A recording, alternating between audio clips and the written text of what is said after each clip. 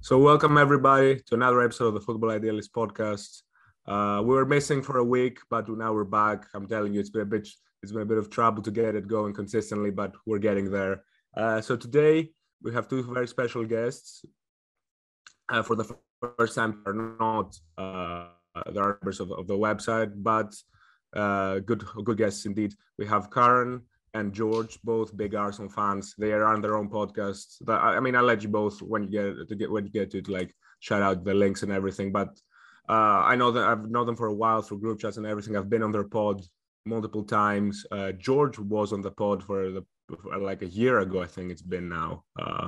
When we talked about Arsenal back then, much different time. Like if you remember, I think it was during the Slavia tie. Oh, that is a long time ago. Yeah, and it was and before. Yeah, Super and it was League Oh, yes. controversy. Feels like a lifetime ago. Yeah. It was before the second leg as well. So like everyone was very worried about how that was going to turn out. So yeah, so of course, obviously, I'll let you guys introduce yourself, shout out your ads and BOP and everything. So George, go.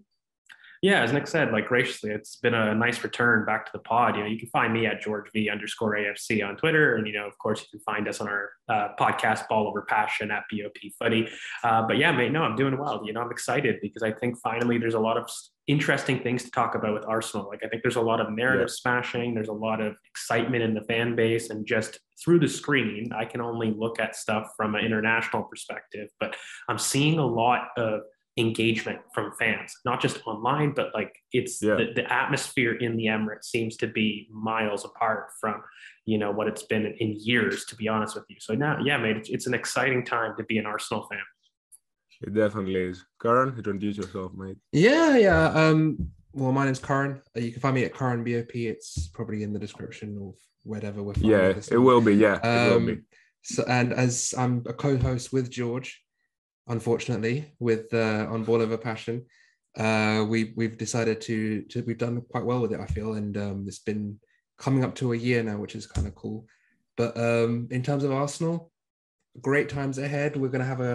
We have a clash of ideologies here. I'm kind of in the middle of both of them, so it will be interesting to see where this takes us in terms of Arsenal's future. And yeah, it's a very exciting time to be an Arsenal fan. It seems like we're finally seeing some sort of progress in terms of the fan base and where I feel like the fan base is caught up to the tactical nous that we've been seeing for the past, I would say, year or so. But it's nice to see, and it's nice to see some unity and some actual positivity in the fan base instead of the same narratives again and again. So yeah, excited to talk to both of you. I'm kind of outnumbered from 2-1 Greek to non-Greek, but we'll see what we can do here. So yeah, let's do this. Okay, so I think I wanted to make the theme of this pod actually, to talk about the tactics. Yes, we can talk a little bit about future recruitment and everything. Again, everyone seems to only want to talk about transfers, even though we're doing so well on the pitch right now. We'll get to that maybe later, but I wanted to really talk about the tactics. And because Arsenal have been on a pretty good run recently, have become more consistent. So before we get into the details, I just wanted to take it back a little and look a bit of a timeline throughout the Arteta era. So obviously he comes in and has a great impact immediately. He motivates everyone, gets them pressing, passing the ball better, obviously implementing all these non-negotiables, but obviously from the beginning there's trouble. It's not easy. The team can only sustain that for 30 or 35 minutes per game. The transition is tough. It's a dysfunctional squad. It's a dysfunctional structure all over. And then COVID strikes. We have the league returns. We have the FA Cup run, which was great, and it seemed like at that time everyone was really behind what was going on. But then the summer was a little disappointing, I will say, back then. Obviously, we got some really good players that are key cogs of today's team, but still, we didn't get everything we needed. We go on this terrible run. And then, from then on, I think there's a clear cutoff point, we can say, regarding Arteta Summer Allison, which was Boxing Day of 2020, that Chelsea game where he switches over back to the 4-3-1, introduces Emile Smith Rowe, puts Saka on the right. uh, Martinelli starts on the left, a lot of new stuff, which, like I said, obviously starts up front, which wasn't a consistent theme up until now, but, I think it was a foreshadowing of what was about to happen with all out of the team. And then, ever since then, it's been very inconsistent in general. It's been better.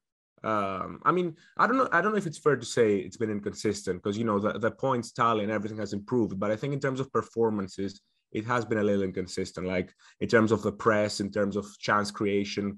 We've had a few very flat games, especially at the back end of last season. And then obviously this season was the whole project rebuild in the summer, many young players, a controversial window, I might say, because personally, even though I'm a firm believer of Arteta and what Arsenal are trying to do right now, I wasn't too excited about our window in general. And I've been proven wrong about that, as many other people have. Season starts, obviously terrible start. 3 losses in a row, understandable losses though. I mean, look, we've said these games obviously count, of course, but if you look at the team in terms of the new signings, Odegaard wasn't playing, White only played one of these games, Gabriel didn't, Partey didn't, Tomiyasu didn't, Ramsdale didn't. It was a very different team. Lacazette didn't even play a game, but then it started slowly improving. Three wins in a row, but then 2 poor performances and 2 draws against Palace and Brighton, and then and then a few more consistent results, and we come to this point where we lose back to United and Everton away, and it seems like another point where like everyone is outraged and the Arteta out brigade starts raging again. And yeah, and to be honest, I was kind of worried. It's not like I jumped to Arteta out or anything. I haven't up to this point, but it was a worrying time because we had our players back. I mean, not the full team, but most of the full team, and results and performance were still very consistent. But I think after that, we can say there's been a clear turning point. Lots of wins in a row. I mean, obviously, in between those 2 rounds were City, which we all know how we feel about that one. I think we shouldn't discuss that until a bit later. Burnley was, yeah. Burnley was a bit unlucky in general. Because we missed a lot of key players in our team. But after that, we've been on a very good run. 3 wins against tough opposition, which we normally struggle against, 5 at the back, low block. We've been inconsistent against that. And now we look the main candidates, the favorites for top 4. So, I want to start with George. What do you think I think I know your answer, but like, what do you think has been like if you had to single out one key change in the team ever since basically the Southampton game? I mean, what's changed and why have Arsenal improved so much on a tactical perspective? For me, it's simple. It's Granit Xhaka and Thomas Partey. And I mean, when you do isolate, like you talk about there's inconsistent patches of performances, but we've seen this almost 2-month run before, even in a pivot setup, like taking away ideologies. But we've seen that happen when Xhaka and Partey are together in the team very consistently, even though it's a small sample, ironically. But in both seasons, there were 6 to 8 game periods where when we did have those 2 starting in the team, our ability to sustain pressure is just miles different. And for me, when I look at it, it's a very simple formula for me. It's technical security and it's stopping transitions. That equals the equation for sustaining pressure. And really the biggest difference that I've seen is this importance on being able to control your second balls in the middle of the park, but also this team has kind of evolved positionally. So there's a lot of better fluid rotations. There's a lot of players, namely Martin Odegaard, who's really improved going in to out. Understanding those rotations have been really crucial in making sure that we attack across the width of the pitch and not maybe just with a left-handed bias or with a specific pattern of play. We're no longer relying on one pattern. We're now a lot more variable, a little bit more flexible in terms of where we're attacking on the pitch. But I think that all comes down from the structure of Granit and Thomas Partey. I think when you look at kind of this team, there's a distinct difference when those 2 don't start together.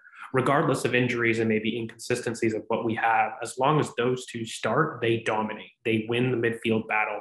And they also consistently make, way more goals scored and way less goals conceded. So for me, that's the biggest change as opposed to maybe an ideology standpoint, because I've seen very similar pros in different ideologies, depending on kind of your own subjective view of how you view the game. Everybody has a tactical setup that they may prefer over one or the other, but I've seen Arteta use many systems to success. Whether you want to highlight the FA Cup success, factually, it was an 8-game period where we had excellent success in a different way. If you want to look at a pivot, we've had excellent success in the pivot in a different way. We've had excellent success in a lone pivot in a different way, very much of recent. But consistently, when you kind of mention those non-negotiables, Nick, it's really been that 2-3-5 or the 3-2-5 base structure that we seem to alter depending on the opponent. And, that kind of fluidity in the team, I think there's been a big movement of people understanding how to fill in and where. And, my biggest example that I look at is actually Cedric, ironically. So I think, Martin Odegaard has probably shown the biggest improvement within the squad, but I've used Cedric as somebody that not many people like, me included, and his ability to kind of come into the team, but also contribute more than just being a cog, more than just being there, because there was a couple instances when, when Arteta didn't have his ideal team, we didn't have smooth sailing. Like, that was definitely a valid concern over his tenure. For sure. And I think it's gone beyond now having backups being good at their role, but actually having an impact. Like, Cedric is not just there to take part. He has actively been very good in these games. And I think it's beyond a positional advantage. I think it's the team and the squad understanding where to fill in and when, because this hasn't always been the case. We've seen the line drop. We've seen, the counter press not be effective at times. And those things are less about system ideology. They're more about the players understanding where they need to be on and off the ball. But I think in general, if I had to make it into one pillar, just to kind of go back in this rant, Xhaka and Partey make that possible for more people in this team than without. And consistently, whatever we want to employ, the team trusts that pillar. And when they're in the team, we're able to really sustain pressure, which makes us win games more. Yeah, you're right. I definitely agree with that. And, you mentioned Cedric as well. And I wanted to say that, like, ever since I think the whole time that we've seen Xhaka and Partey together playing in the heart of Arsenal's midfield, whether it's like in a double pivot or Xhaka playing as an 8, regardless, we've seen that the team looks to immediately have better depth. People were entirely uncomfortable with Cedric playing games because we had only seen him play in the beginning of the season with, like, I don't know, El Neni and Kolasinac and Holding and those guys. And Odegaard at the double pivot against Man City, which didn't work that well. So, even Rob versus Liverpool, right? Yeah, like another example. Yeah, they were able to step up, to come into the team. And, Cedric looks better. Holding has come in, as you said. Pepe, definitely we have success with, not recently, but like we've had some success with Alba in the past, the Spurs game, obviously. Same pivot, but different striker. We've had success with Smith Rowe on the left, Martinelli on the left, a lot of Tierney, Tavares, a lot of different versions. So I want to go to you, Karen, now. How do you think Arsenal can sustain this run? Or, because, it's fair to say, if I want to act, just to counter all these points, maybe it's not that I believe that, but maybe, we've seen how inconsistent we are with Arteta. So why should I think that this run that we've had going right now, why should I think that's going to sustain itself to the end of the season? I mean, there's 3 different reasons for me. One, if you look at our home record, it's pretty damn decent. It's very decent, in fact. And a lot of the big 6 games, I think the only ones left are Chelsea and Tottenham that we have to play away. I think we've got Liverpool at home and we've got someone else at home. I can't remember. United at home, sorry.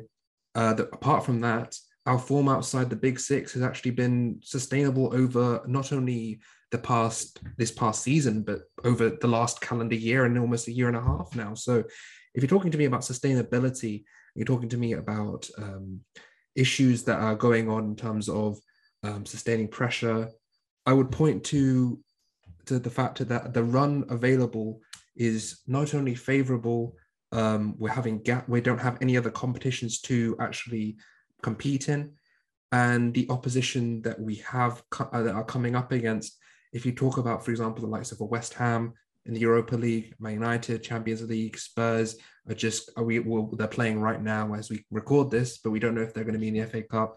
There's people fighting on multiple fronts, and the season is wearing on. Injuries will start to take their toll. And the third point, I think, is just clearly the clear improvements that Mikel has made in terms of being able to be a bit more flexible in terms of his approach. I feel like there's been at times where I think we can all agree that we've been frustrated about his in-game management, especially towards the end of the last season, when he was getting he was getting a bit too frustrated with his substitutions. I think he was leaving it a bit too late at times. The Villarreal situation is a good example of playing a false nine when they've never really played it before. There have been issues that have been going on. I think Mikel's grown with the team this year a lot. I feel like he's much more adaptable this year. There's been an identification of having a higher 8 and using Granit's ability to enter the final third and to a greater ability, because you have that ability to have that inside channel given to Granit, and he's able to take the ball from the middle third to the final third, which if you look at last season, he had the most final third entries of anyone in the league last year. So it shows that he's understanding that he needs to be more flexible. He's understood how to break down low blocks a lot better this year. And a lot of our best performances have been at 3 at the backside. So, for example, Wolves, Spurs, Villa at home, a lot of them have been low block, kind of just counter-attacking sides. I think he's understood what he has got from this team as well, in terms of the squad. I think he's got more control over this team as well, in terms of people that he's jettisoned, people that he's come in. And I was with you, Nick.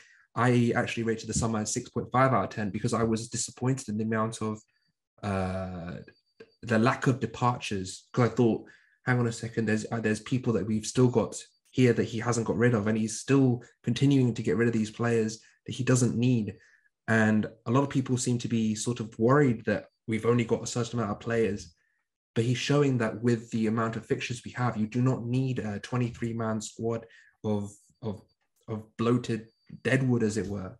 So yeah, I do think it's sustainable. If you look at our, I think the XGD of our opponents left in this run is negative, which is interesting to me. I find that that's obviously a good thing for us. It means that our run is actually favoring towards an easier side than a harder side. So let's see. I mean, I definitely think we're definitely the favorites. So we'll have to see what happens the rest of the season. Yeah, I mean, yeah, that's fair. Obviously, as you said, aside from the tactical improvements and the individual improvements and all that, we have there's the schedule is favorable to us, and obviously, you can have the perfect tactics, but like you also need those favorable conditions to go in your favor, like fit squad and your opponents having tougher games. Perhaps getting a bit lucky with opponents' injuries. It's all a part of the game. I feel like sometimes it's happened a lot with Arteta, and I get it because a lot of Arteta fans really put every single good thing they give credit to Arteta that the team does. So on the other hand, so that's generated the opposite reaction from a certain other part of the fan base, which they blame everything on the coach. And I think at times at times a lot of people do it, and it's not just Arsenal.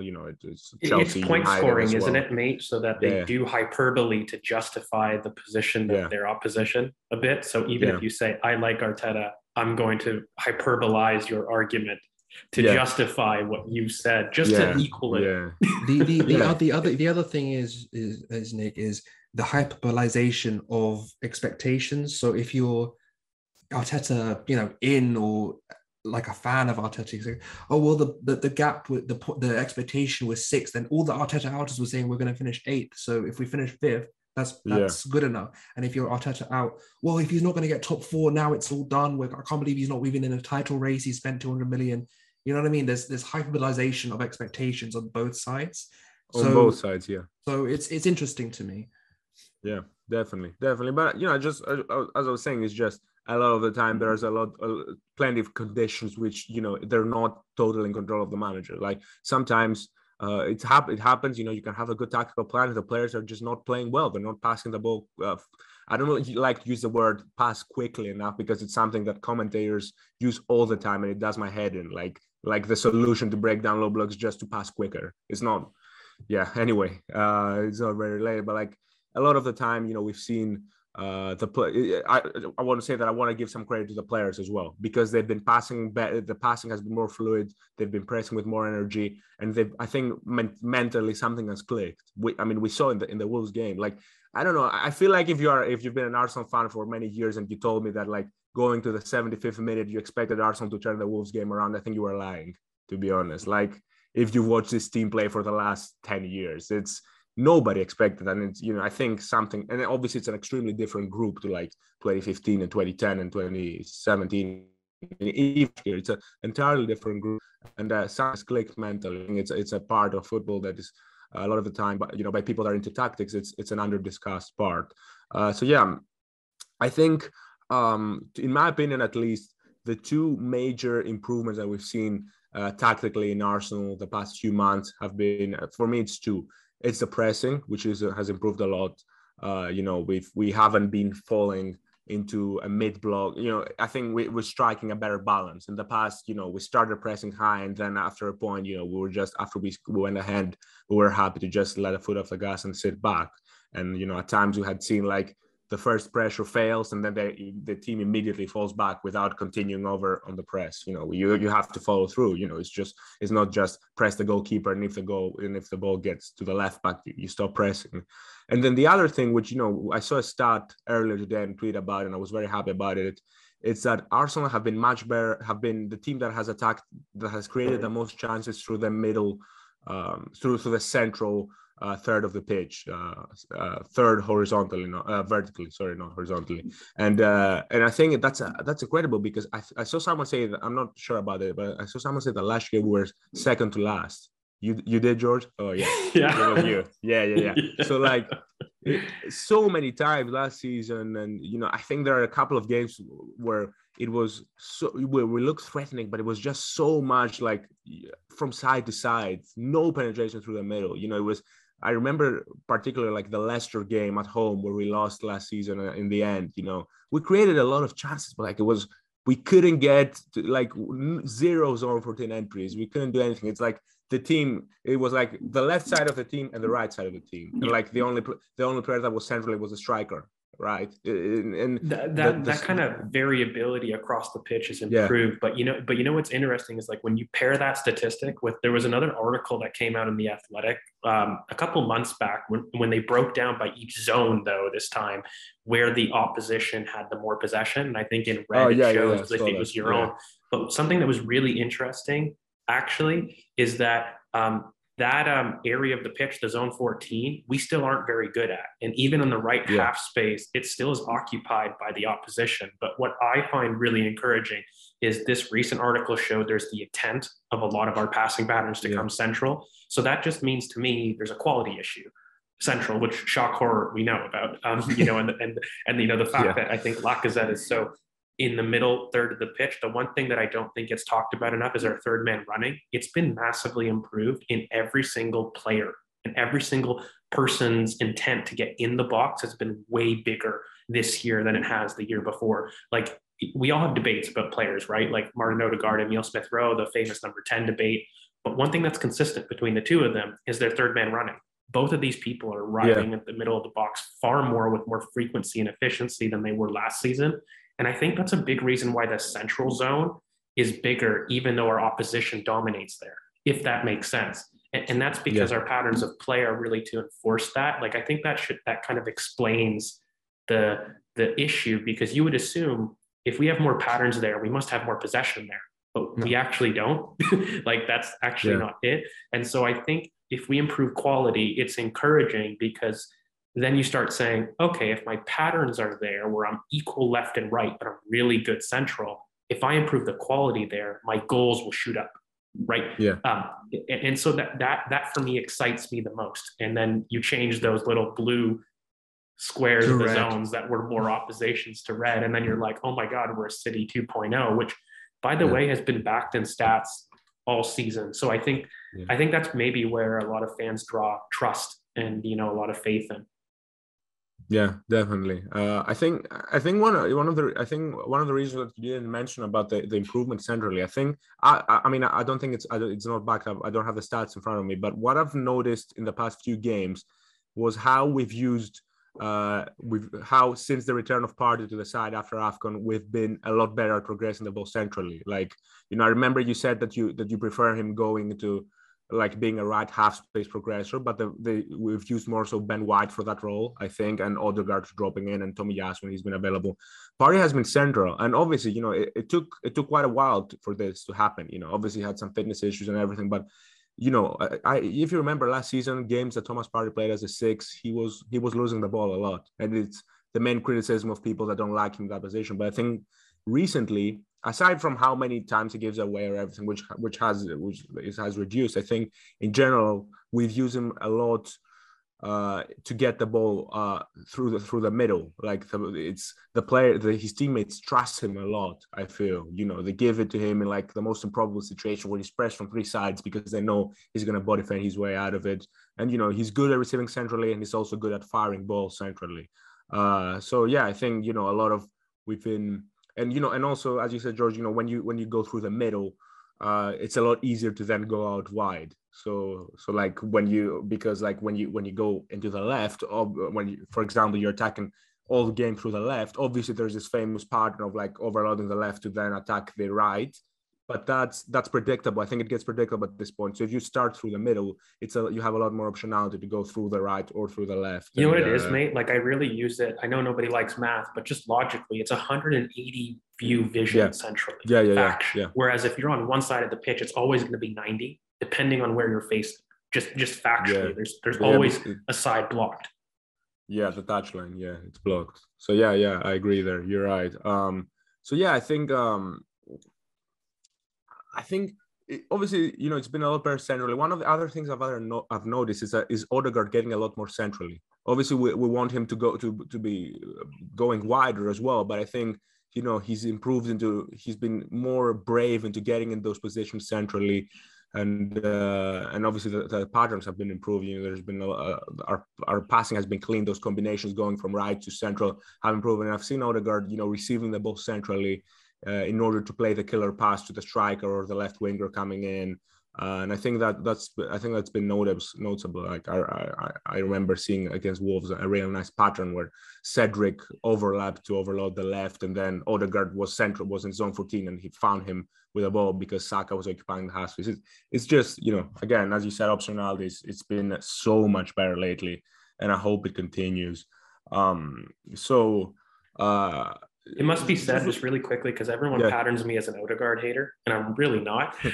But like one of the big things that he's really improved this year is two things, right? His technical security and contact is much better. It is. Like when you look back at those Brighton games, the Palace games, it wasn't just positionally. He was losing the ball way too loosely. Yeah, and he was getting bullied. Yeah, he was getting, and he doesn't do that anymore. So credit to him, right? And another thing, he is going into out a lot more. Like when you look at Brentford, you look at the Wolves, how many times did you see him in the wide channel? That there were quite a few times, and he's pushing Saka inside. And that willingness to run, it opens the pitch, right? Like it's less about me, the physical portion, but having two players that can go in and out means the opposition can't focus on a man marking job on you. And that's been the biggest thing, because it kind of eliminates that low block that a lot of people do. So you have a low block, right, to stave off the pressure. But people used to just triple team Saka, and I call it Jordan rules just because the boy's our best player. But when you have Odegaard making those willing runs and Cedric who's able to do that, the opposition can't focus on Saka, because now they know that there's always going to be a wide option. There's always going to be somebody going there. So you need to almost make your defense zonal, and that benefits us, right? Because then when that's zonal, you go 1v1, and then it's a matter of, can I beat you? So I think that's the biggest improvement, because he has gone central, but for me, that flexibility where it's not predictable. It's not like, for example, Kieran's always left wing. That's not the case, right? We've seen it. And in fact, even the Brentford goal, like the deadlock's broken by that overlap, ironically, and that rotation. But I think there's a lot more flexibility in this team where it's like we may start with people high, i.e. Granit Xhaka, but there's moments where this team understands that he doesn't have to stay there. And I think this idea of zones over formations is like one of my favorite phases since I was Saliba season, so long ago. But I think that's a huge improvement in the team.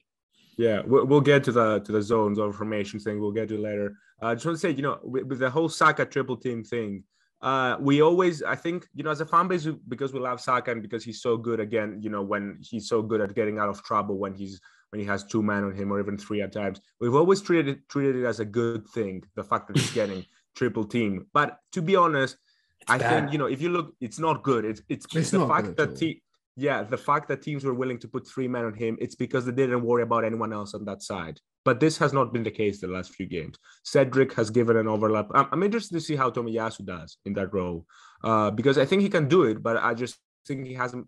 I think he has the skills to an overlap back, but I don't think he's very confident going to the final third. Like, he's hesitant with his cross and all that. But I think he has the technique and the physicality. But yeah, this has been a note. I mean, to be honest, I haven't even noticed it that much. But like, now that you said it, the whole triple thing, I thought we've barely Man seen City it. was a key. Man City was a massive example of it, though. Like Man City, they were going. I think it was Ake, Stones. It was big. Yeah, it was a lot of people on him at one time. Yeah, I mean, I think we're down to 10 men at that point, though, so it made more sense to like. No, even in the first half, they were doing it. Yeah, I think they put. Ake couldn't handle him, and they bought. There was Ake, there was Diaz, but I think like for me, but that's why I do focus on Brentford. I'll be honest, Nick. Like in this like 8 to 10 game run, right? There was great performances, but I almost marked. Okay, City was the landmark, but after that we struggled a bit. Of course, with context. Yeah, but then it wasn't even many Premier League games. It was just one. It was the Burnley game. No, exactly. It was the Burnley game. And then when you get to the Burnley game, we deserved to win. But for me, the real kind of eyes out moment was Brentford. And then from Brentford on, we've consistently dominated teams excessively in that area. And I think that's when I really noticed the positional fluidity, like that willingness of Cedric, that willingness of Odegaard. Yeah. And we saw it in both Wolves games and Brentford. Yeah, I was impressed because like I was sitting like pretty much pitch side. I was in the second row on the Brentford game, and it was right in front of me, the right side, and it was like there was so much movement. Whereas I remember sitting at that point against Newcastle, and I remember it was just Saka alone, but now it was much better. Just want to get back to the press because obviously we've pointed out that like when you retain the ball better and when you're able to sustain pressure, pressing comes easier. But I think it's also improved. In settled phase, which I think that's how you judge a press. I mean, anyone can counter press if you have like half all your team in the opponent's final third. It's not easy for the other team to get the ball out of there, but like I think against Wolves was like a very classic Arteta pressing performance. Like it reminded me. It was different though, Nick. Like home and away, they were very different. And like we talked a lot about it on our podcast, but the decision to go zonal versus man marking on Ruben Neves, for example, was a very distinct difference home and away, even within the press. Like we've started to do this like 4-2-3-1 press, of course, where I think last year was more like 3-2-2-3. In broad terms, but we've really done this thing where Laka or Odegaard has sat on the DM and we've been zonal in other areas, but we've gone man-to-man centrally on the first ball progressor. Yeah. And that's happened at 3 of the back teams. It happened at Leicester with Samare, it happened at Villa with Luiz, it happened at Spurs even with Højbjerg. Like if you go back, we saw glimpses of it. But this press, like you say, in the settled form has been absolutely immense. And I just saw a difference because, again, away at Wolves, we didn't do that. We went zonal. Yeah. And I think to our detriment because we saw Trincao getting a lot of space in the first half. And, we basically saw Neves operate really quite well away, whereas home, that man-to-man marking was very different. Left-hand side, but even on the right, when Moutinho would go in, I think that primary ball progressor of the opposition is man-to-man.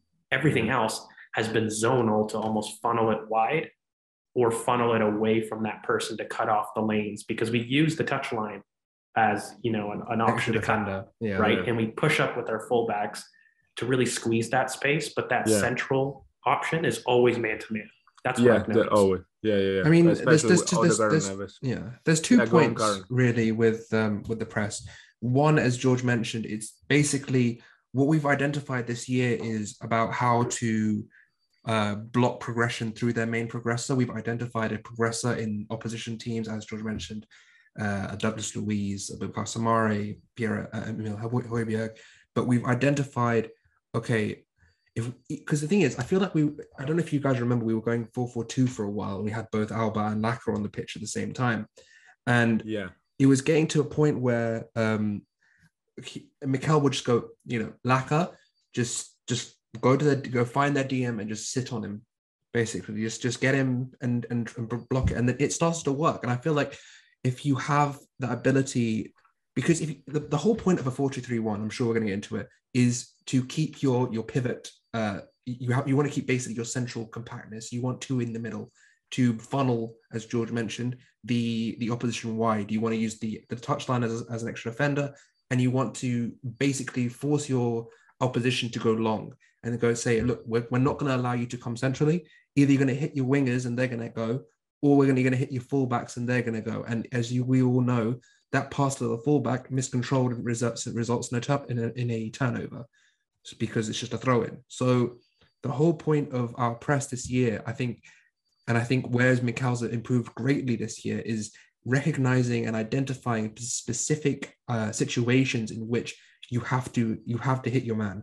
You have to make sure that is the non-negotiable there. The press is, whenever we've played well, it's always been because we've identified their main ball progressor and sat on him. And if it's a centre back, we've tried to sit off him and make sure the lanes are blocked, basically. So, for example, with John Stones, I don't know if you remember the Man City game, because Rodri was dropping into that 3, and John Stones would walk up. So it was a case where we would have the ability to basically just sit and block the lanes, because he was trying to advance as John Stones does.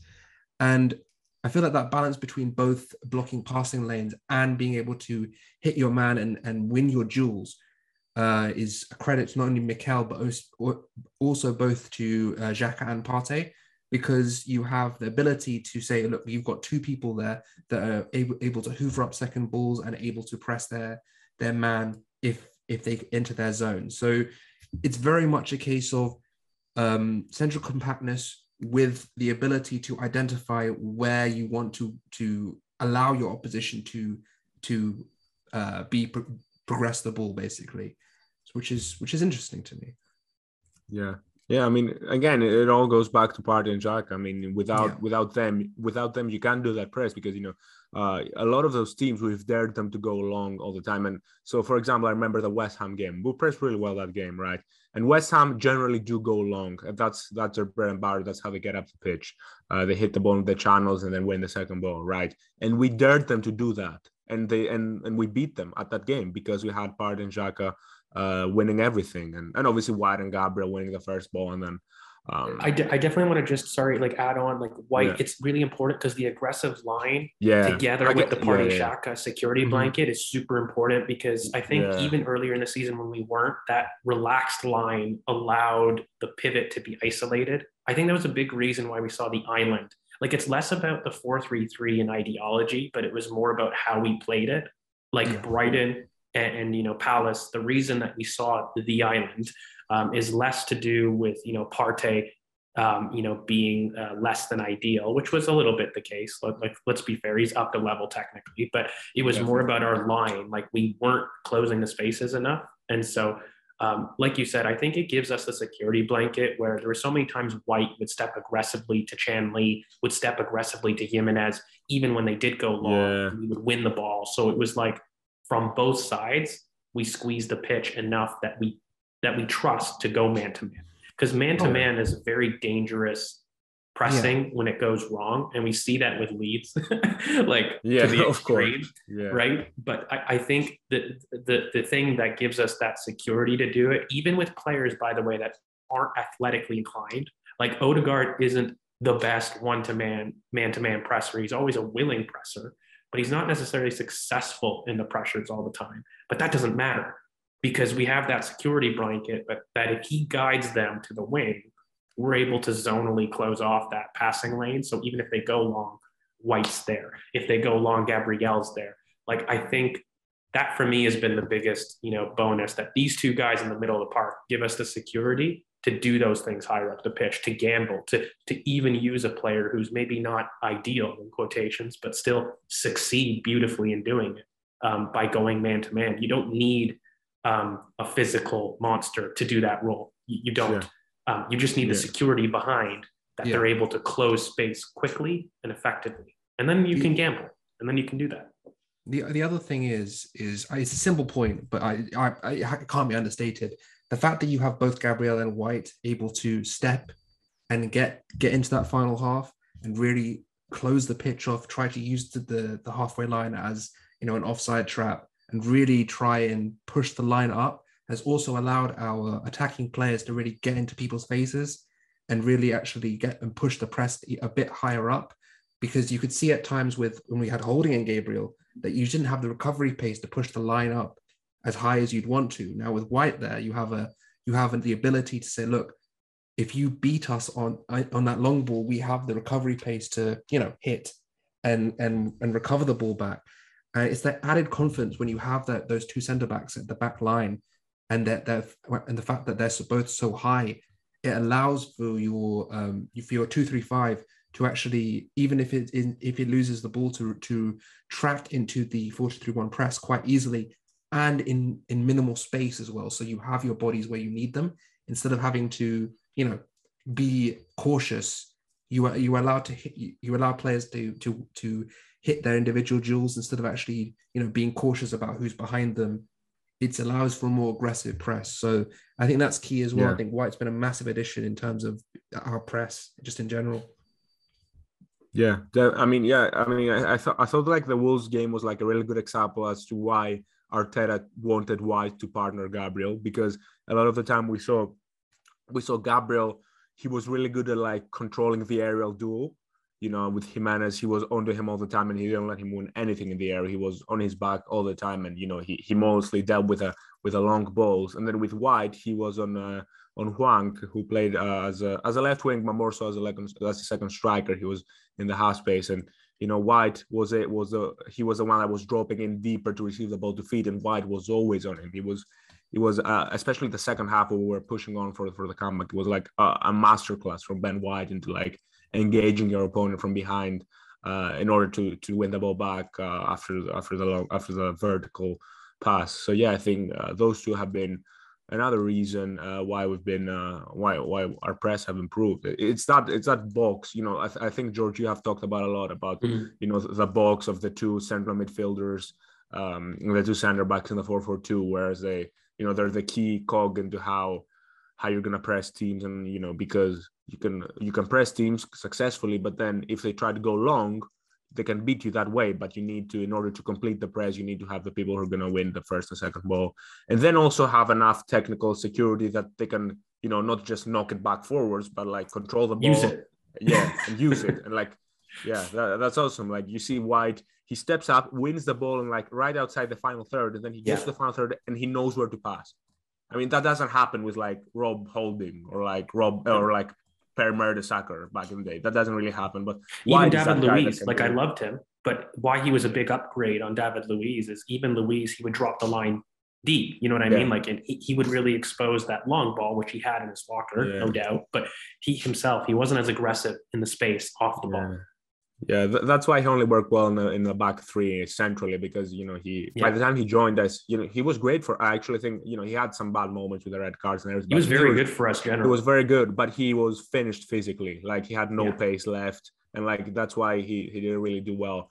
Like I think these bad players were like when he played in the four at the back, but like during the FA Cup run and last season we played with a three, he was fantastic for us in general. And but obviously, you know, you need in order to be like an aggressive team, you need athletic players. It's the one thing we've learned with Liverpool and with City, and even with team like the Red Bull teams. You know, then they recruit athletic players all over the pitch who they can not only press, but also they can not only press high up, but also complete the press when the ball gets to the midfield. So yeah, I think it's a good transition now, because we've been talking about the midfield and the double pivot and the 4-3-3 and everything. I think at this point, you know, we had a lot of debates because, you know, I've been more of I've been promoting the 4-3-3 a lot. George has really wanted a double pivot. Karen, I think, has been a little bit in the middle. Definitely in the middle, not on the fence. Let me clarify, right? Okay, I prefer a 4-3-3. I always have. I've indoctrinated him. You know, you didn't indoctrinate me. What happened is my football has come from a combination of Wenger and Cruyff, right? Yeah. Those are my two footballing idols, and I've always loved the 4-3-3. But as football always is, it's cyclic, and at this moment in time, to win games in the Premier League, it seems like the way that looks like it will be easiest to win games and the most dominant way to win games is the pivot. So I'm just saying, like, at this moment in time, the pivot is probably going to be where we're going to need to win games. But if you're talking about me as a football purist, I'm a 4-3-3 guy. Always have been. Yeah. So there's a difference. There's some nuance. No, I fully get you. But like, I think at this point we can all agree. Like, I don't think there's any Arsenal fan that like wants us to defend in like a 4-3-3 or like a 4-5-1. I think this point we all know that we defend with a double pivot. So, you know, because like, you know, we've also received a lot of questions about like the recruitment in midfield, and why I've been so hesitant to give an answer about that is because it's impossible to find the player that like is Xhaka, but like better going forward. It's like, I don't know who it is. It's like, I don't know, Seedorf, or I don't know who it is.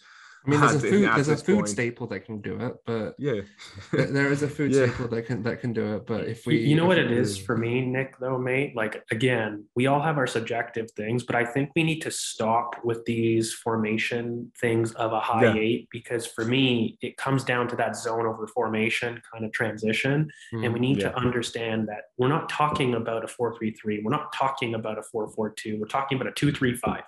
That is what we're talking about.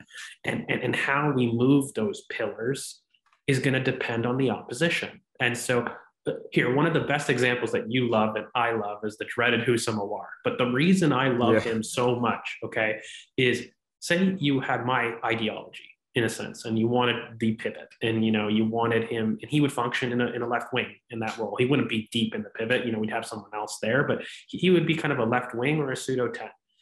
The reason that I love Houssam Aouar so much is he can turn into that 8 with a simple sub of taking away one of the pivots and adding a target. And that becomes an in-game shift that we don't need to rely on a sub to do, right? You really don't. You're adding another attacker, right? But you're able to transition in midfield without sacrificing a player or a sub. And that flexibility is what's beautiful. So you recruit that type of profile, but that doesn't mean that you can't recruit another anchor, for example. And it's not an anchor only for a double pivot. It should be an anchor that, you know, you could do with 2 8s in theory, right? Like you should recruit players to do multiple roles on the pitch that can go in different zones, right? Like you're not looking for a role necessarily. And I think that's the biggest thing, at least for me, recruitment wise, when I look at it, where I'm not looking at an 8 per se. I'm looking at people that can operate in different zones of the pitch. So if I have a player, is he comfortable wide as much as he is inside? You know, can he do that both sides? I like that type of player. Is he a ball carrying progressor? Yes, I like that type of player. That's clearly something Arteta values, you know. And yes, if you've ever watched some of my stuff, the dreaded 5-yard burst is something that I love to see in my players, because for me, it's an extension of, you know, hitting those long spaces like we've talked about it. And, you know, especially if you're going to defend in a 4-4-2, every single player has to defend big spaces. Because we're gonna be a halfway line defending team, right? So those are some requirements, I guess. When I get into transfer talk and I talk with people, I find there's way too much FIFA arguments. But George, he's not a high 8 and a 3. He's not this. I'm like, well, if you're looking for that profile, I can suggest to you somebody that is like that. But I don't think we should. We should be looking at players that can do multiple things. Sure. Let me give you some counterpoints though at this point. Look, I think I agree with pretty much everything you said. However, I think the problem, so like if you we're probably signing a midfielder, like definitely, and I think it's going to be someone in the, maybe we sign Aouar as well, I don't know, but like probably it's going to be someone that's in the Xhaka mold, that he's going to replace Xhaka in the starting lineup if he goes, which he probably will, right? And my point is here, if you recruit a double pivot specialist, you don't really have the versatility to like go into a 4-3-3 in game like you do, or like not 4-3-3, but like high 8 like you do with Xhaka. I mean, not that he's perfect for this role, but you don't really have that versatility, right? You know, for example, let's say you bring a DM and you play him next to Partey as like the two DMs, you don't. It's not easy. You basically commit yourself to a double pivot. I mean, sure, you can change it with subs as you said, but I think you commit yourself a little bit there. So that's why I think. Do you think so though? So like my counter that I always use. So like Houssam Aouar is one of those Swiss Army knives that we call it, right? We have one of those in Emile Smith-Rowe, in theory. So say you were to, and it's not just a DM, but say you get that lone anchor, right? And you know, you push Partey up. What you would need in theory is it's not a Tomiyasu that you're getting, but you're getting a Brooke Norton-Cuffy on the right. Now, if you don't recruit that player and you recruit the high 8, you're committing to Tierney a little bit deeper long-term. But we also have that different profile in Tavares. We don't at right back. So for me, it's less about committing to like, is it a DM versus 8 argument? For me, it's about filling the profiles everywhere. And that just gives you flexibility because we all have our subjective viewpoints again. And I think when you look at the 4-3-3 and you look at the pivot, again, you're more looking at the 2-3-5. And for me, we've seen enough sample in both areas that have been very successful that it's impossible to say this is the direction that we're going, because no team actually is doing that. The one thing that you can say are those non-negotiables, which is 2-3-5, 4-4-2 block, and a press that involves a man-to-man with zonal coverage. I think those are the 3 like certainties we can be sure about, for example. I mean, the main thing, I just quickly. Go on, Karen. The main thing I feel like needs to be discussed is I feel like a whole point of our recruitment has to be someone that is adaptable to both formations, because game state does change constantly. So, for example, say we're 1-0 down and we're in a pivot and we need to be chasing the game, you've got to have that ability to push your left side or the right side of your pivot and go, look, we need you to push into that interior role. You need to be higher up and hit that inside channel and try and get into get into spaces that we need you to basically be in to create and progress the ball into the final third.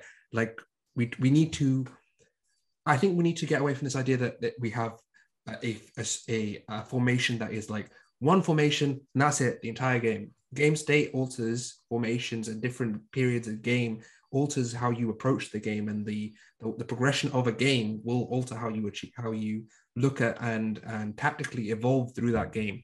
So it's not only through substitution, because let's not forget, you only have 3 substitutions. You have to have players that are flexible to play multiple roles and then be able to be comfortable in multiple zones. And I think that's very key in terms of recruitment. I think Mikel's been pretty. What it is also currently is what people have, and we get into these nitty gritty arguments about numbers, 8, 6s and whatnot. But the big thing that I think a lot of people don't understand is there's some band-aid fixes just philosophy wise that this team, for example, centrally, we don't have it. Like when you look at it, there's a big band-aid and a knock-on effect that happens. So say you add a central presence to where that improves Odegaard, that improves Saka, that improves so many areas of the pitch that it gives you different possibilities as well, that the knock-on effects there is, do we need to have Kieran so reserved, for example? If you have a big enough central presence that you rely on and is an outlet up there, now you have 2 outlets that we've seen that can receive under pressure in the half spaces. Does that solve things? In my opinion, it kind of does. It gets you up the pitch because now it's less about leaving through one area. It's less about White, for example, progressing. Absolutely. If you have somebody that you can rely on to receive in those areas. And, we haven't had ESR fit, necessarily at the same time as all of these youngsters fit, him and Martinelli. I wonder what we're going to see. Like, Nick, we may experiment in those youngsters in terms of what we're seeing right now, which Arteta has alluded to, by the way, multiple times recently. So I really think if I had to stake my claim on it, I've always been a versatility monger, because there's going to be periods where we're going to love both areas of the pitch, but ultimately, if you don't have that option, we can't use it. And so you become predictable. And that's the last thing that you want to be in the modern game. I think it evolves so much. I mean, you look at it with Liverpool and Chelsea, we broke that down kind of the other week. And I thought entertaining other night, game, George. Sorry, not a week, like literally yesterday. But like we broke that game down. Like there was a lot of very interesting tactical things. Like it shows if you have Matic and Henderson in that Liverpool team, it's an impact for them. And they have the same structure, but that quality jump is huge. You saw what Konate was able to do, keeping up the line and whatnot. So I am wondering what happens when you start to fix the big holes in the team, namely the striker, and what that effect has on the rest of the team. Like you saw what the security Shaq Partey gives to Odegaard, for example. Sure. What does that do for our wingers when you have a striker that can receive under pressure? As well as our fullbacks. Because that's what I was getting to. Like, what do our fullbacks do now that they know they have a central reference? Both sides, not just one. They can rely on two people in different areas of the pitch. Like, it opens options for players. And I don't have the answers, really. I have an idea of what I think we should do. Everyone does. But I think recruitment-wise, you always want to make sure that you're entering the season with all the options on the table, not just one. Maybe that's a cop-out, but that's kind of how I see the priority. You basically want to increase your ability to create from multiple areas as well as from multiple methods. I think one of the major things this season has been our ability to score from set pieces as well. I think I don't think we've mentioned that so far. I mean, that's been a major outlet of goals. I mean, Leicester, I think we had this whole period that everyone was having Nico Jova AVIs. Everyone seemed to be loving the dude, and we've been very good from set pieces this year. And when the point I was trying to make is that when you have multiple outlets for creation of shot creating actions, you have the ability to not rely on one specific avenue, and you can be less predictable, as George mentioned. So you want the maximum ability to vary things and give teams different looks. It's like in basketball, Nick. I mean, we're both basketball fans. So you want to basically, you don't want to just rely on your pick and roll offense. You want to be able to hit the low block. You want to be able to kick out wide. You know what I mean? It's like you want to have multiple outlets. Yeah. You want versatility, basically, and that gives you the ability to, especially against harder teams, when route one won't work, you can go to actually, you know what, I have a question for like Nick and also you, Kern, as well. But do you think part of the reason that Arsenal fans, but fans in general, select a magic pill profile, like unicorn player, to get you to the success land is because they're super anxious about getting there? Like, I find it, you kind of described it earlier in the podcast, Nick, where you were like, I need Xhaka, who's really good in the final third, but who the hell is that player? Like, are we talking a Jude Bellingham or a Gravenberch, who are maybe the closest there, but we're kind of describing a unicorn that doesn't really exist. Yeah. And so I'm just wondering, is that just because fans are anxious about getting to the top again? And they're like, we need a magic pill, it will fix us. Like, I wonder if that's society in a little bit. It's like the striker that like combines Aubameyang and Lacazette and Isak and Vlahovic, all of them into one. The target man that can drop deep and create and score. It doesn't really exist, right? So I get your point here. What I want to say really is just that for me, philosophically, I prefer. I mean, it's not even just the 4-3-3 in general. It's the basically having the numbers, the lone six, whether that's a 4-3-3 or a 3-5 or a whatever, or a 2-3-5. I like having the lone six because I think that makes your build up more versatile. You basically, I think, one of the problems I've had with Arteta, especially there was at some point this season where I was getting frustrated because I thought like we commit so many players to the build up. And then by the time we get the final third, it's like two guys because like everyone is dropping. And so like, for example, I remember I was analyzing a game. I don't remember what was it. It was like Everton or something. And I remember we were building up quite nicely, right? But then for some reason, Xhaka was sitting next to Partey. And it's like, why? I mean, you have a player in that zone, right? I don't want, the double pivot doesn't really do it for me because I think that's a zone. I mean, if you have a player that's capable of playing as a lone six, which we do have, I don't think you need a player holding his hand there. So, for example, I think with committing the double pivot, it would be you'd have the two players like we had Partey and Xhaka, maybe Xhaka dropping into the left back, and then you'd have Tierney high up, and then you'd have a player, the left winger occupying the half space. It becomes a little too structured, I think. Whereas the 4-3-3, or like or like let's describe that in zones. Number 6, high and wide wingers, 2 8s in the half space, and like the fullbacks just not as high, not like slightly deeper. I mean, inverted is like, it's a bad term. Everyone uses it. It feels like no one knows what it means. Let's just say deeper fullbacks.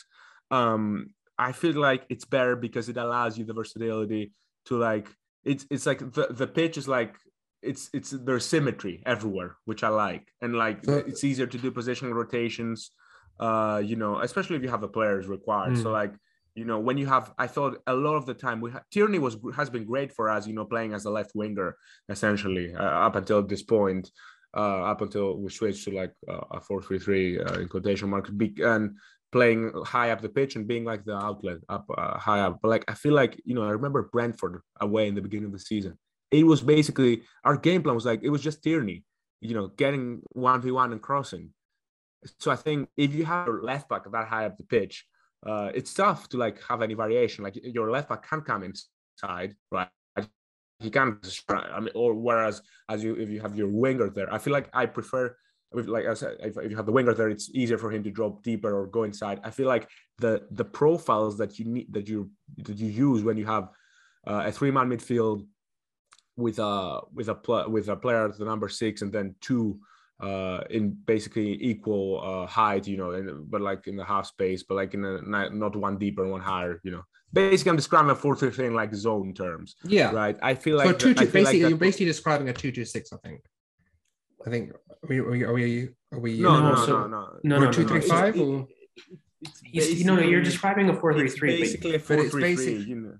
Because you're saying that you have symmetry. If you want symmetry in a 4-3-3, you need your 6 to either rotate to one side, or are you having the 6 central and having 3-1 build up, and then are you going 3-1 and then? No, I mean, the center backs are being split by the number 6. I mean, not in the same level. The number 6 is a little higher than the number 6. Yeah, so a 3-2-5 3. Yeah. I mean, maybe, I don't know how you call it. I mean, it sounds. I feel like describing the formation that we play right now with a term like 3-5 or 2-3-5, I think it doesn't do enough justice. Like Cedric overlaps, he stays deep. Tierney does the same. Xhaka drops deep, goes into left winger spot. I remember like Xhaka all the time against Wolves, he was getting into left wing positions in order to attract the fullback and get Martinelli going. Like there's so much versatility there. So I feel like if you commit yourself to like the 4-3-1 that they had earlier under Arteta, while it was effective, I thought it was a little too one-dimensional because the fullback. Do you think though, Nick? It's less about the formation, but the players understanding how to rotate there. Because when you're talking about Granit Xhaka, but it's the starting zones as well. It's the starting zones, right? So if you want the pseudo 10, right? If you have the left winger being at number 10, right? Because Aouar, he's not really a player that like can go on the left wing and like get by 3 players like your traditional left winger. So if you have him on the left wing, you basically commit your left winger being in the half space, right? And that commits the left back being out wide. So I mean, I think what you're describing gives us actually less versatility than what I'm describing. That's really my issue with what you're saying. I honestly don't know, because my biggest thing is I think we end up doing a little bit of semantics where a winger who's really good in and out, for me, is similar if you've got a fullback that's really good in and out. Ultimately, regardless of your starting positions, end up in an end period with 5 channels, and you need at minimum 2 players that are elite in and out, because we've seen rotations, like you said, with Xhaka wide, but for example, that's not a traditional 4-3-3. That's not really the rotation that you would want in theory. But we've also seen Cedric, and it's not that it's wrong. It's just because I think that the players have understood where to fill, and we call it in coaching terms like a shadow. It's almost like a press. Right? Like if I go man-to-man on one, there's a shadow marker, and that shadow marker goes to support as a second or a third man. And for me, that's the rotation that's been really great to see personally. I think in the versatility part with having a lone pivot there, it's tough because I see a lot of players in the same zones on the right when we build up as well. Like that holding of the hands happened, for example, with Odegaard and Bukayo and Cedric in that area, as well as Thomas and White when he drives. But that's more so in the final third. I think. It is, but I mean, for me, the problem's still the same, that there's a lot of players in the same zones, right? Like the fundamental problem of that, and the reason that one is opened up versus the other, I think it has a little bit more to do with just the players understanding their roles a little bit more. Sure. And where to go. Because again, I'm wondering, you've kind of also cited both examples, ironically, with two different strikers, too. Yeah. Right. And two different roles in the striker. Like, I think the reason that we have Granit so high up the pitch, by the way, is because Laka isn't a box presence, too. Like, it changes our ability to push players high and to push people deep. Like, the fact that Laka isn't a box presence means that we can't have Tierney high when Xhaka's high. It can only be one, because if both players are up, there's an issue down deep in terms of who's going to fill in. And so he makes kind of an adjustment where he's like, I would rather have Martinelli touchline winger, for example. It could be anybody. It doesn't have to be Martinelli, right? But I have my winger touchline and my 8 high because my striker is not a box presence. And I need 2 people up there to do that. So I think it's a simple move. Say you have somebody that can receive in that left half space more consistently. You just have to shift things. I think it's very similar. Like, my argument that I use is if you have a 4-3-3, your kind of rotation is you've got the touchline winger wide, right? Then on the inside, you've got your winger, let's say, or your 8 or whatever you want to call it. And then deep is your fullback. Again, not inverted, but deeper. That's one rotation, right? Another rotation, which we saw versus Brentford for the goal, was just simply your wide player being the fullback, and then your winger inside, and then the center mid deep. Xhaka came to fill. I think for me, number-wise, it's the same thing. I don't even think it's better for or against either way. I mean, I like what the defensive positioning, and I've always maintained my pivot persistence is actually more to do defensively than it is to do offensively. But I mean, it's for me, it's the same debate. It's just we need players that can do both. And if you've got a player that can do both, you basically can do both areas, right? Because it all depends, though, what that striker is going to do. I'll be really honest with you, because we've struck gold with a right back in Brooke Norton-Covey that I definitely want people to pay attention to. I've been screaming this boy for so long, but he is an option that he can be inside as well. Like, he's one of those unicorn players. I call him a technical Kyle Walker, and I don't do it lightly because I love Kyle Walker. I think he's a one-man transition control.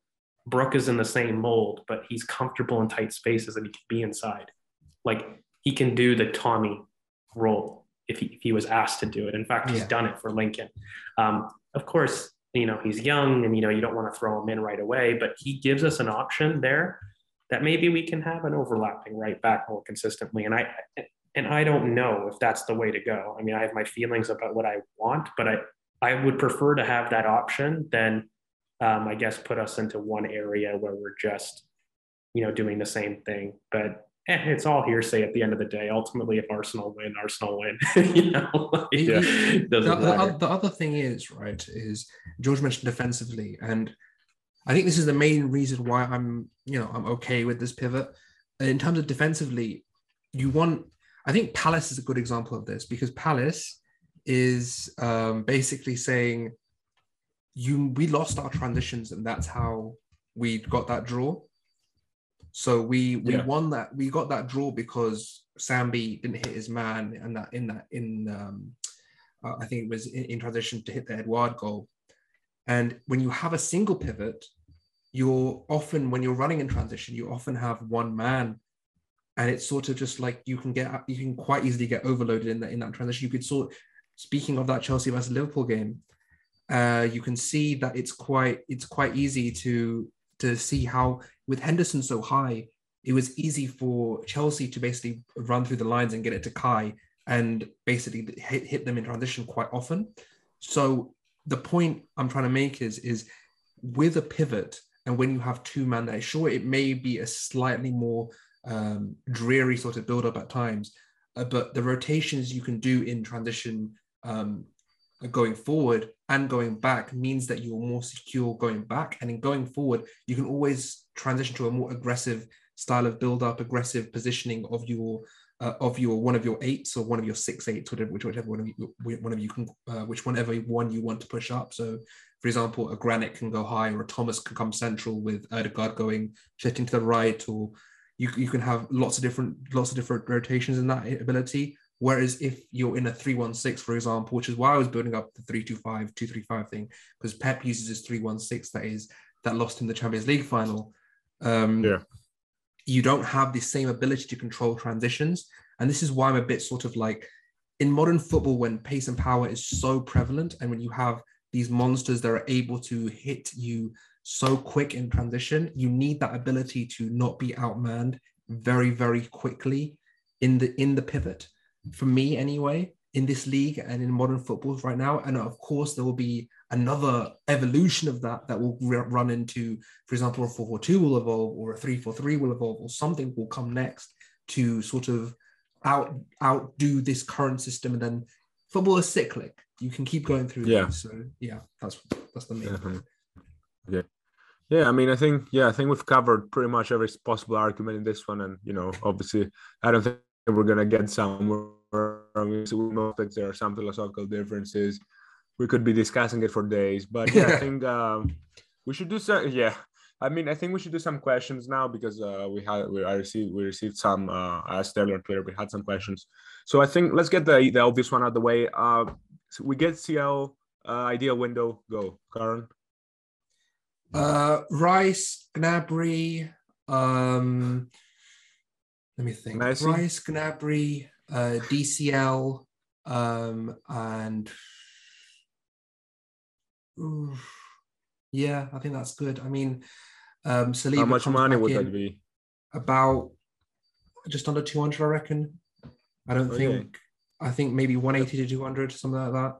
I think those three profiles give you. Gnabry gives you a left wing security, as well as having ability to have. Wait, who did you say? You said Gnabry, Rice, and who? DCL.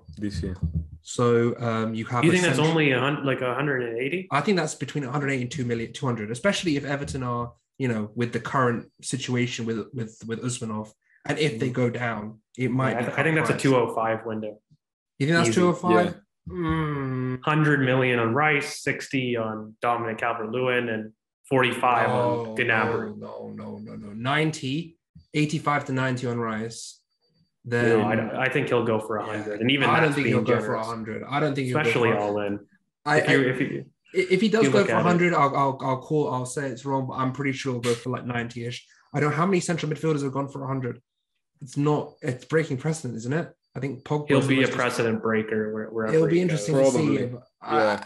I see it being 90 personally, and with Gnabry, with his contract situation, I think 50, 55, and then DCL 45 to 50. So I'd say about 190, 200 for me, but we'll see.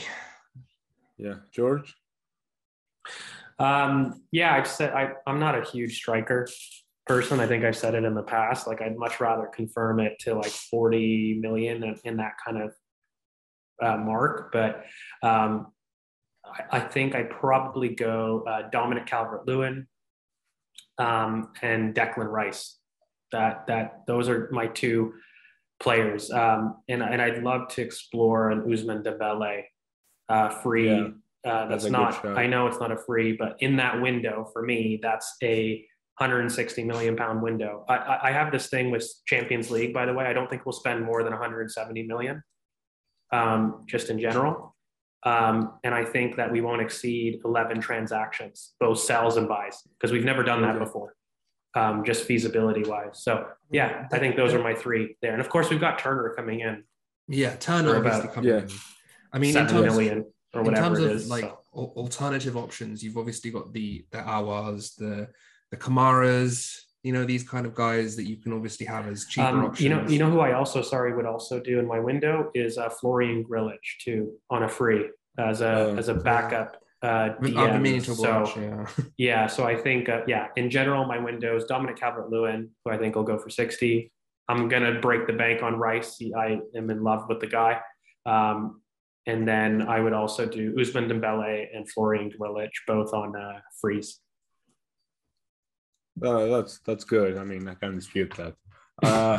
Striker, I'm still absolutely fascinated by Alex Isak. The more time goes by, I think it's less realistic that it happens, because no matter how much you believe, you're a believer of his upside, if he ends the season on like 6 league goals, we're not paying 70 million for him, 75. So I hope that, if he's indeed the choice, which it could be after we failed with Vlahovic, it could be. So I hope because I really like him, I'm tantalized by his upside.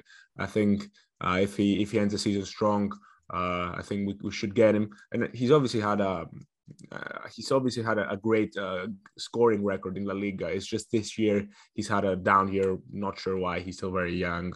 We'll see. Midfield, I have absolutely no idea.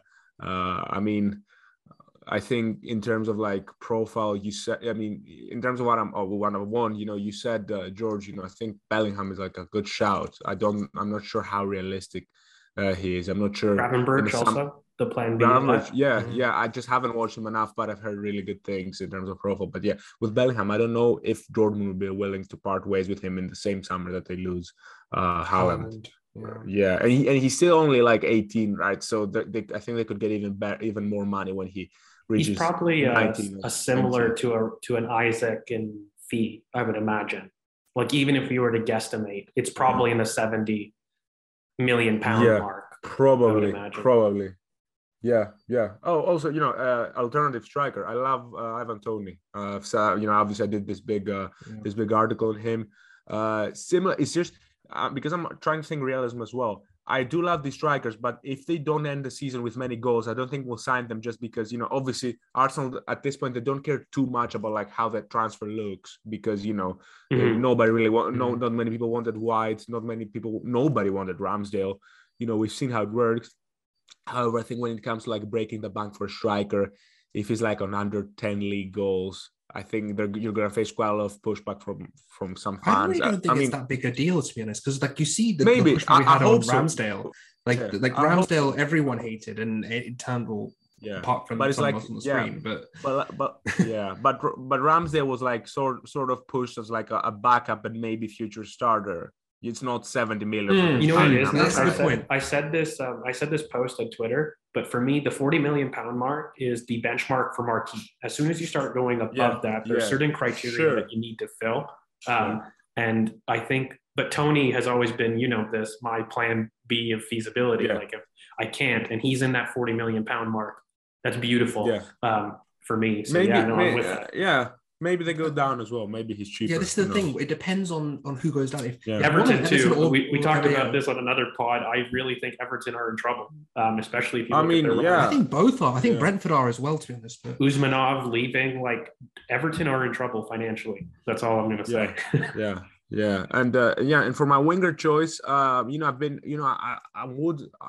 Dembele, but I'm not sure. I just not sure if I'll pull the trigger on that one because of the wages, the attitude, and the injury issues.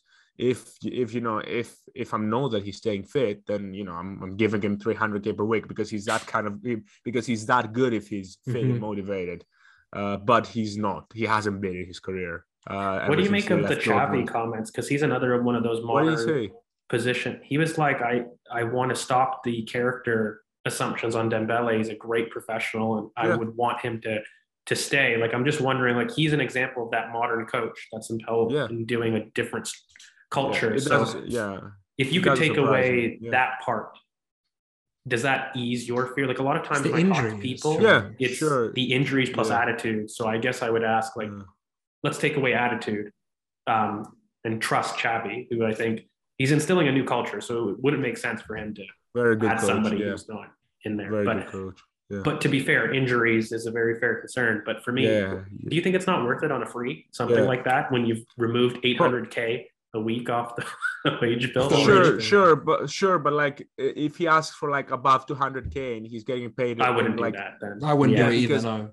Because then Saka, I mean, he's like, you're bringing in a backup and you're paying him more than me. It's like he's gonna ask for 200 is my mark. I think because the winger we're looking at sort of a backup option. Unless you can get Gnabry or I don't know, or Sterling. If you can bring that kind of talent, then you're paying him whatever it takes in terms of wages. But I think if you're looking at like someone for competition, I think Ismail Assar, Watford going down, he'd be a very good choice in my opinion. I've said that he's for nice. so long. Really? Yeah.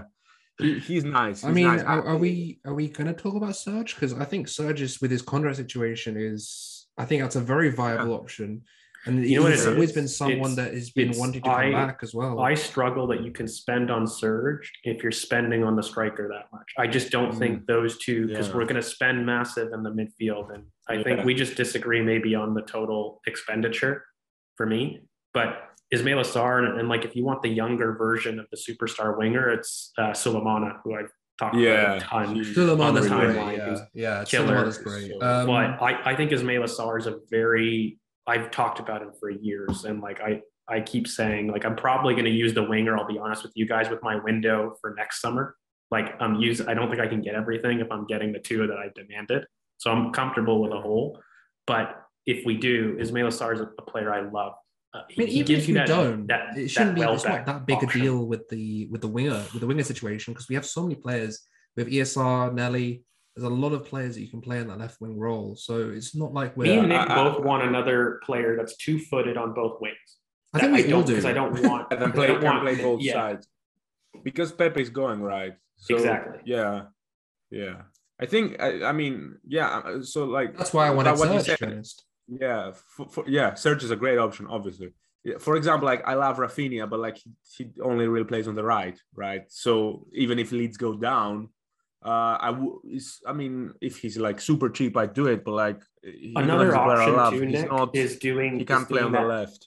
Like another option is doing that hybrid, and I'm going to put this idea, and our good friend A1's going to hate me, but a Rafael Leo, for example, someone who's absolutely elite right now as a left winger, but has the potential to be center forward as well. He's that kind of player, that versatile player. Like he could be like a marquee in both areas, right? So like get him instead of a striker and a winger, you say? Exactly. Because that's a method. I'm not saying I would do it, but it's something I would love. Sure. No, because I've seen people say that like get a number 9 and someone like Leao, so you have a backup as well in case. But I think like that really kills any pathway to the first team for Balogun, I think. For sure. So if you believe in him, Leao is sort of a similar player profile wise, a technical striker that can play on the left. So young as well. So like I don't know. It depends on how much you believe. It depends on we're going to make decisions.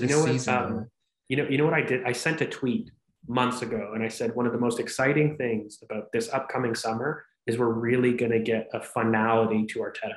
And what I meant by that is mainly in an attacking sense. We haven't seen a real attacking addition from Mikel Arteta. I don't really count Willian, and I don't really count Odegaard necessarily, because that's more in midfield for me. Like it is attacking, but we haven't seen an attacking addition. So a lot of questions will be answered in terms of what he values. And I think it's going to be super insightful, because all of us are smart enough people to suggest a profile if you want. We just have subjective wants about what we're doing. So I think a lot of the windows basically cater to those, you know what I mean? And so like when you have those debates, it'll just give us clarity, I think, too.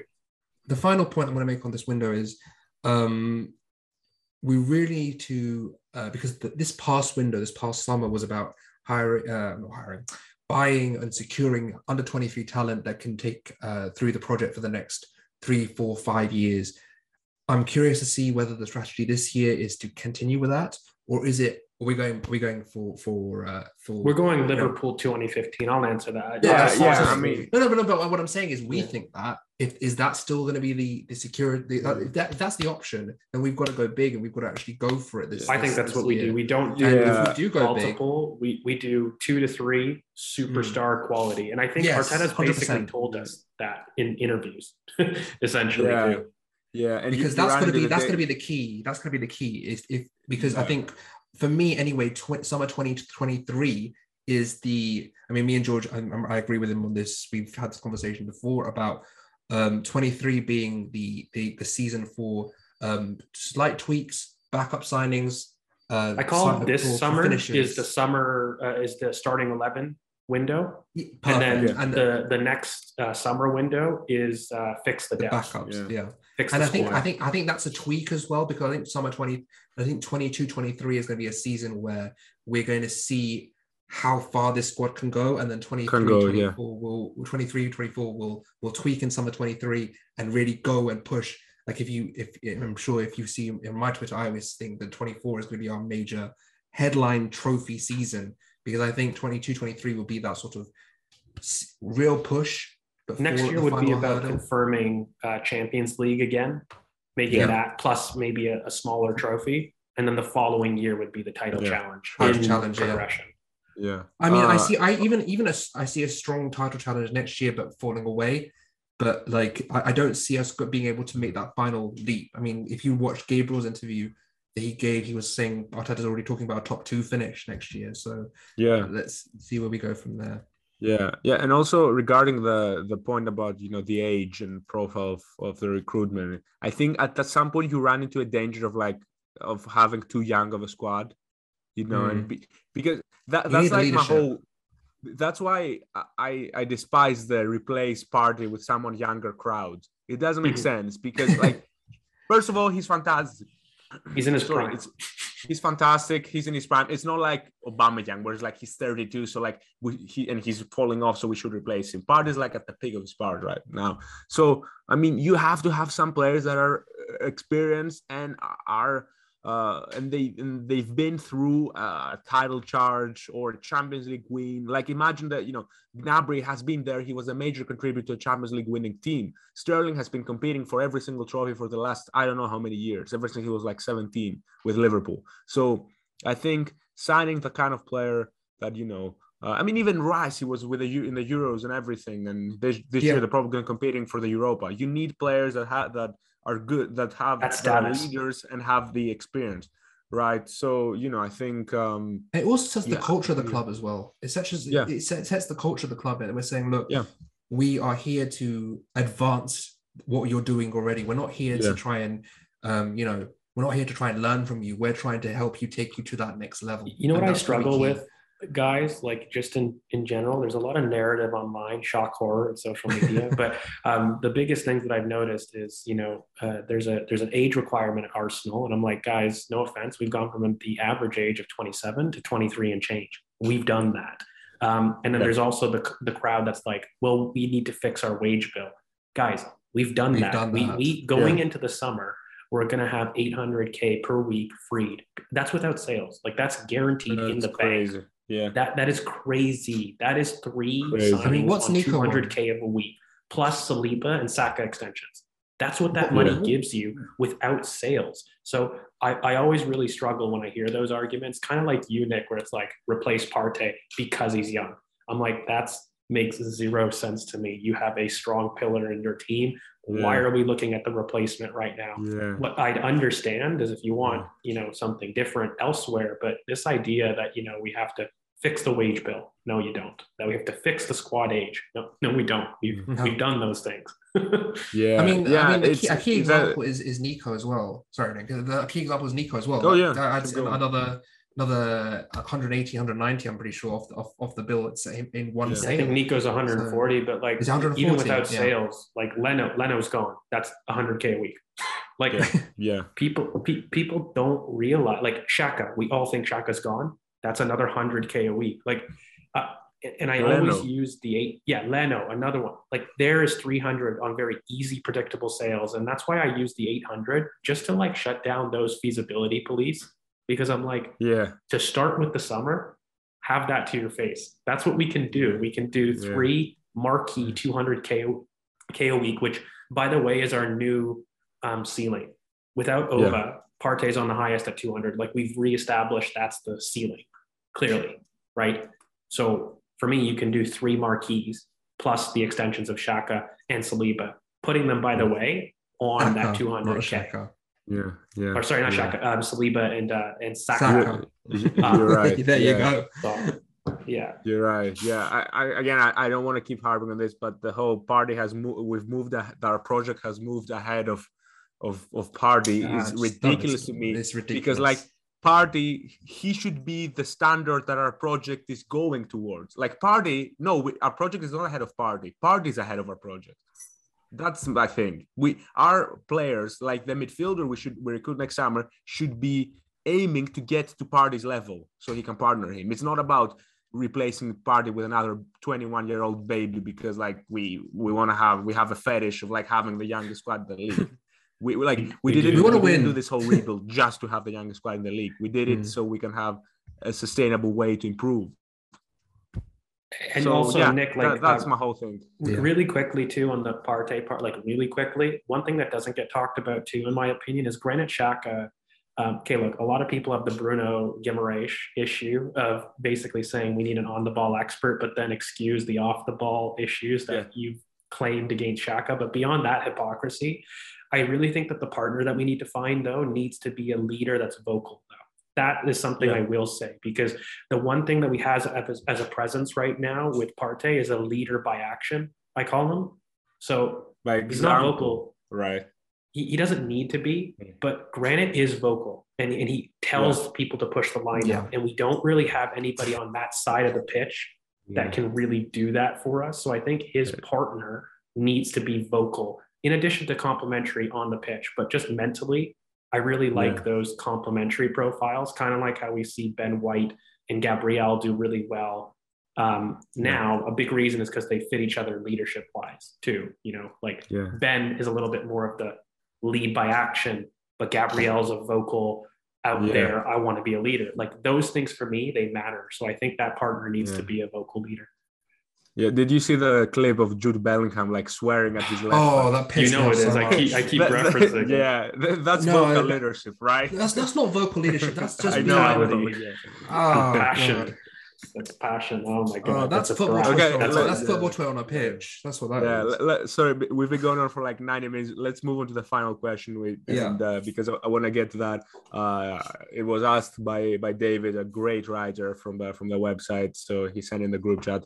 So he said, considering Arsenal have a relatively young and inexperienced squad who has something of a reputation for being inconsistent at times, how do you think they will cope with the pressure of being the favorites to gain Champions League qualifications? Because like for a while we've been like kind of the underdogs pushing United, right? And now we're the favorites, you know, mentality wise, you know, tactics aside, technique aside, ball striking aside, just mentally, how do you think the young guys will cope with that?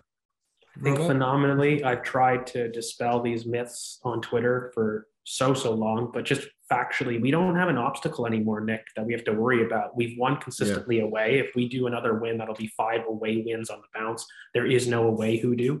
In terms of the Emirates, it's a fortress again. We are up there with 3rd best home record in league, both on wins, but also just in terms of who we dominate there. We have a standout performance against Man City when they were at their pomp, not a Man City now, but a Man City that, by the way, were in huge form. So we have a performance that way. We've also really beat the teams in and around us very recently as well. And so we have that hoodoo on there. But just lastly, if you look at Arsenal's point tally, it's gone beyond just the last 10 games. People keep shouting that goal differential, but if you go before that, the previous 48 games, we achieved 92 points, which averages out to 2 points per game.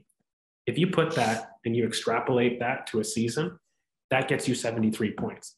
So this notion that Arsenal, we're inconsistent, I really push back on. We've been consistent since Boxing Day of last year. And maybe that's like bookmarking things to suit your own agenda. But for me, that shows a consistency level over a huge sample size. So while I understand the point about a young squad, I think we've battled every single narrative in isolated games, but also just in this season. You look at our consistency against teams outside the top 6, it's immense. It's the reason that we're ahead of all these teams. It's the very reason that we're going to get top 4, in my opinion. So you keep those out in the last 14 games, then yeah, I'm not too worried on the young squad not being able to do it. And in fact, the Brentford was a big turning point in terms of our line.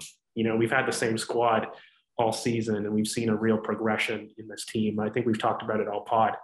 People have advanced, you know what I mean? And I don't know if people highlight that enough in team projections. So yeah, we have the youngest squad in the league, but hey guys, it also means that these guys can learn. It doesn't mean that they're not at their peak of their powers. Like it doesn't mean that they're immature for the rest of time. Like we have a changing asset, you know. So I'm very confident. Yeah. I mean, Karen? I'll just talk about that because George has addressed the footballing points very well. I'll just talk about the non-footballing points because if you look at this squad, you look at Mikel, who is progressed as a manager, as I mentioned earlier, leaps and bounds this season. I think his substitutions have gotten a lot better. His in-game management has gotten a lot better. In terms of the squad itself, we're looking at a squad that is quite compact. You can see that there's no big egos on the pitch. You can see that everyone is united in one front. You can see the unity that is on and off the pitch. I think Ramsdale had a massive effect on that back line. You can talk about how, as we mentioned earlier, about the lower difficulty in terms of even when we have Liverpool. I mean, Liverpool is in between Leicester and Aston Villa, I'm pretty sure. Correct me if I'm wrong. Spurs is in the middle of Man City and Liverpool for Man United. You know what I mean? Like there's it's very much a different set of fixtures, and even when we have difficult fixtures, they're kind of sandwiched in a nice little spots, which is nice to see. It's not the case. I mean, obviously we have to see when the Chelsea and the Spurs games are scheduled, but at this moment in time, there's not really a sort of like big period where you're like, oh God. It's not at the beginning of the season where we had, the Champions League finalists and a team that had just come up and their stadium is roaring to go, waiting to get their team into the Premier League. It's a case now where we just have to keep our game consistent. And I think we have the squad right now that are together. They are tactically aware of what the manager wants them to do and have a manager that is able to adapt his tactics in game and between games, as well as having time off the pitch, which we will have more than every team. Like I don't know how many times I've seen in group chats. I mean, we've all been in them that we're like, when are we going to get Arteta ball? I'm waiting. I need more Arteta ball. We're waiting for this Arsenal team to play. Yeah. It's sort of like we're constantly like we're jonesing for it. We're like addicts. So it's getting to the point now where you're thinking, hang on a second, we have no other games. We've got a squad that's together mentally, emotionally, and tactically, and a manager that is improving week on week. I don't think there's any worries, to be honest. I really don't. So let's see how we do. Yeah.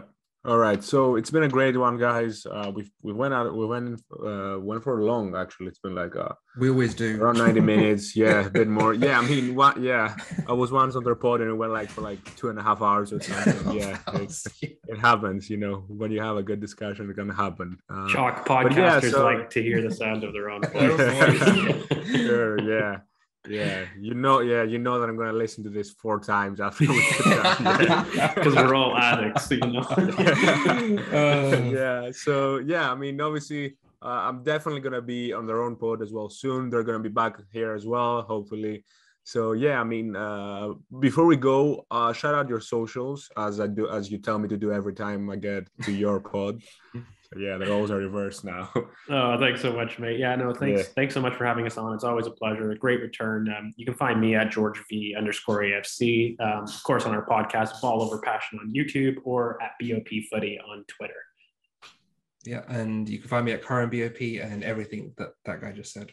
At BOP Footy and Ball Over Passion on YouTube. So hopefully we do need to get Nick on again. It's always lovely getting him on. So I'll come back anytime, buddy. Yeah, awesome. I've been Nick. My ad is NSFTBL, your host. Please go follow us on Twitter at Football Idealist. Check the website and stay tuned for the next episode, guys. If you've made it through the end, thanks so much for listening, and see you next week.